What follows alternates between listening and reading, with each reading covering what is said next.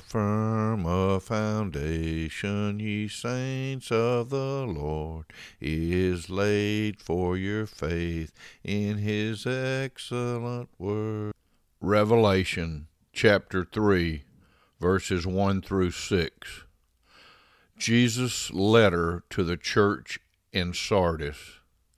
And to the angel of the church in Sardis write, the words of him who has the 7 spirits of God and the 7 stars. I know your works. You have the reputation of being alive, but you are dead.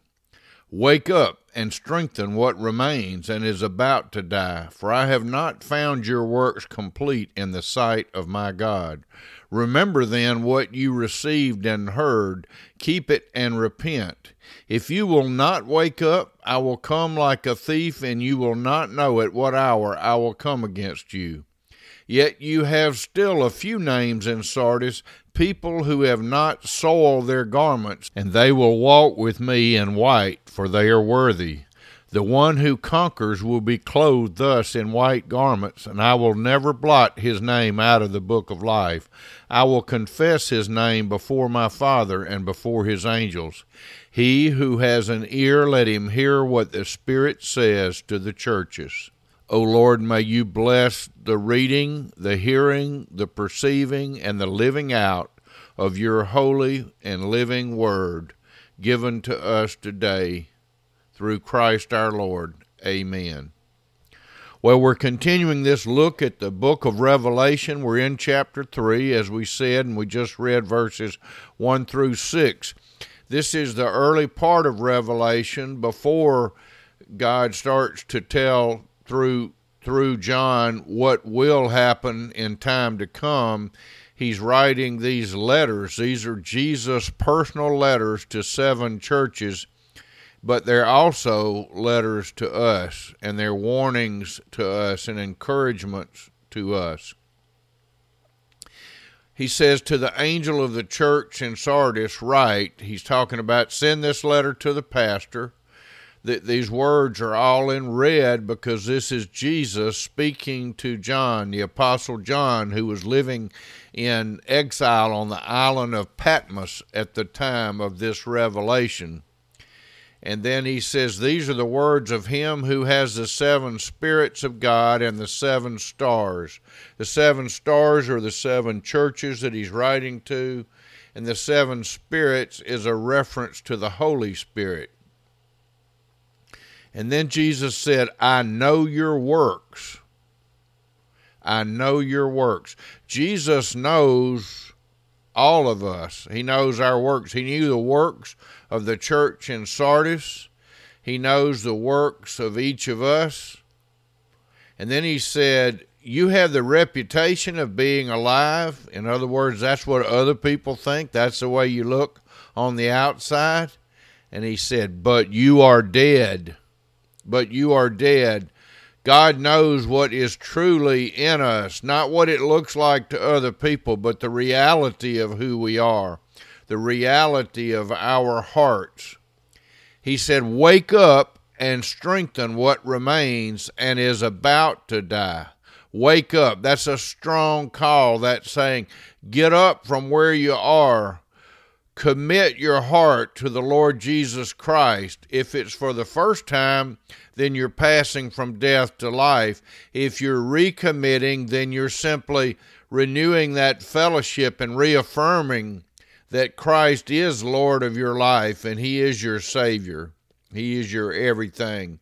He says, when you wake up, strengthen what remains and is about to die.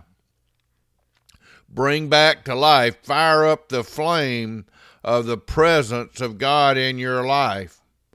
And then he said, for I have not found your works complete in the sight of my God. In other words, you look good on the outside, Sardis, or you look good on the outside to any one of us or to our local churches. He said, but God doesn't look at the outside. He looks at the heart. And he finds that things look good on the outside, but the truth is they're not good on the inside. That the works are not complete. They just give the appearance of something good without the reality.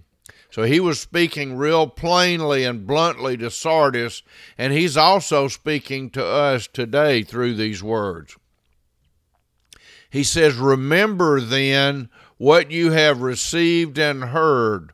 What have we received and heard? Know that the Lord our God, He is one. Love the Lord our God with all of our heart and soul and mind. And the second is like it. Love our neighbors as ourselves. He said, remember what you have received and what you have heard. And then he said, keep it. Keep it. Keep it. Don't just remember it, live it. Keep it. He's saying that to Sardis, and he's saying that to you and I today. And he says, repent. Repent. Have a change of mind from where you are to where God has called us to be. He said, if you will not wake up, I will come like a thief, and you will not know at what hour I will come against you. God is coming back. The Lord Jesus Christ is coming back, and no one knows the hour that he will come. Not even the angels in heaven know that hour. He said, you need to wake up, people. You need to know that Jesus is the way, the truth, and the life. No one comes to the Father except through him. So he's letting us know.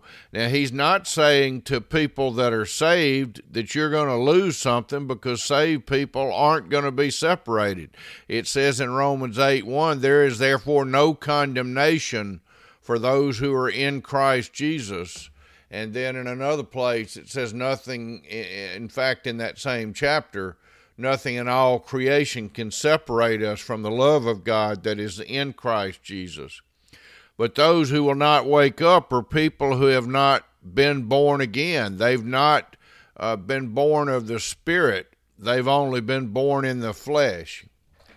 And then he went on to say in verse 4, he said, yet you have still a few names in Sardis, people who have not soiled their garments. In other words, people who are truly in Christ.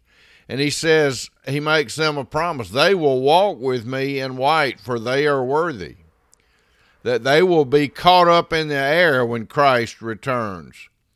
The one who conquers will be clothed thus in white garments. How do we conquer? We are more than conquerors in Christ Jesus. Apart from him, we can do nothing, but we can do all things through Christ, who is our Lord, our Savior, our everything. And he says, I will never blot his name out of the book of life.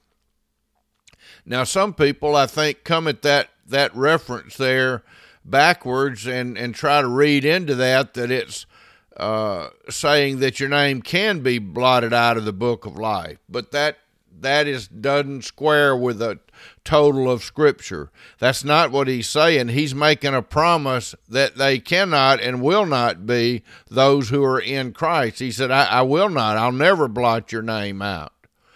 He said, not only will I not blot your name out, I will confess your name before my Father. He says in another place in Scripture, if you acknowledge me before men, then I will acknowledge you before God the Father. To acknowledge is to recognize that Jesus is the Christ. He is the Son of God. He is the way, the truth, and the life. There's no other name given. And by grace alone, through faith alone, in Jesus alone, anyone may be saved. So he says, you acknowledge me and I will acknowledge you. And then he gives that warning. He said, hey, if you've got an ear, you need to hear what the Spirit says to the churches. He has made it plain that there are some, quote, churches, end quote, who have people who are not a part of the church. The church is made up of the entire body of Christ, all believers worldwide. But there are local churches that have people who have not been born again, whose names are not written in the book of life. And he's telling them, wake up. And he's telling them you need to know that he will come back like a thief in the night. So today is the day of salvation. Today is the day to be born again.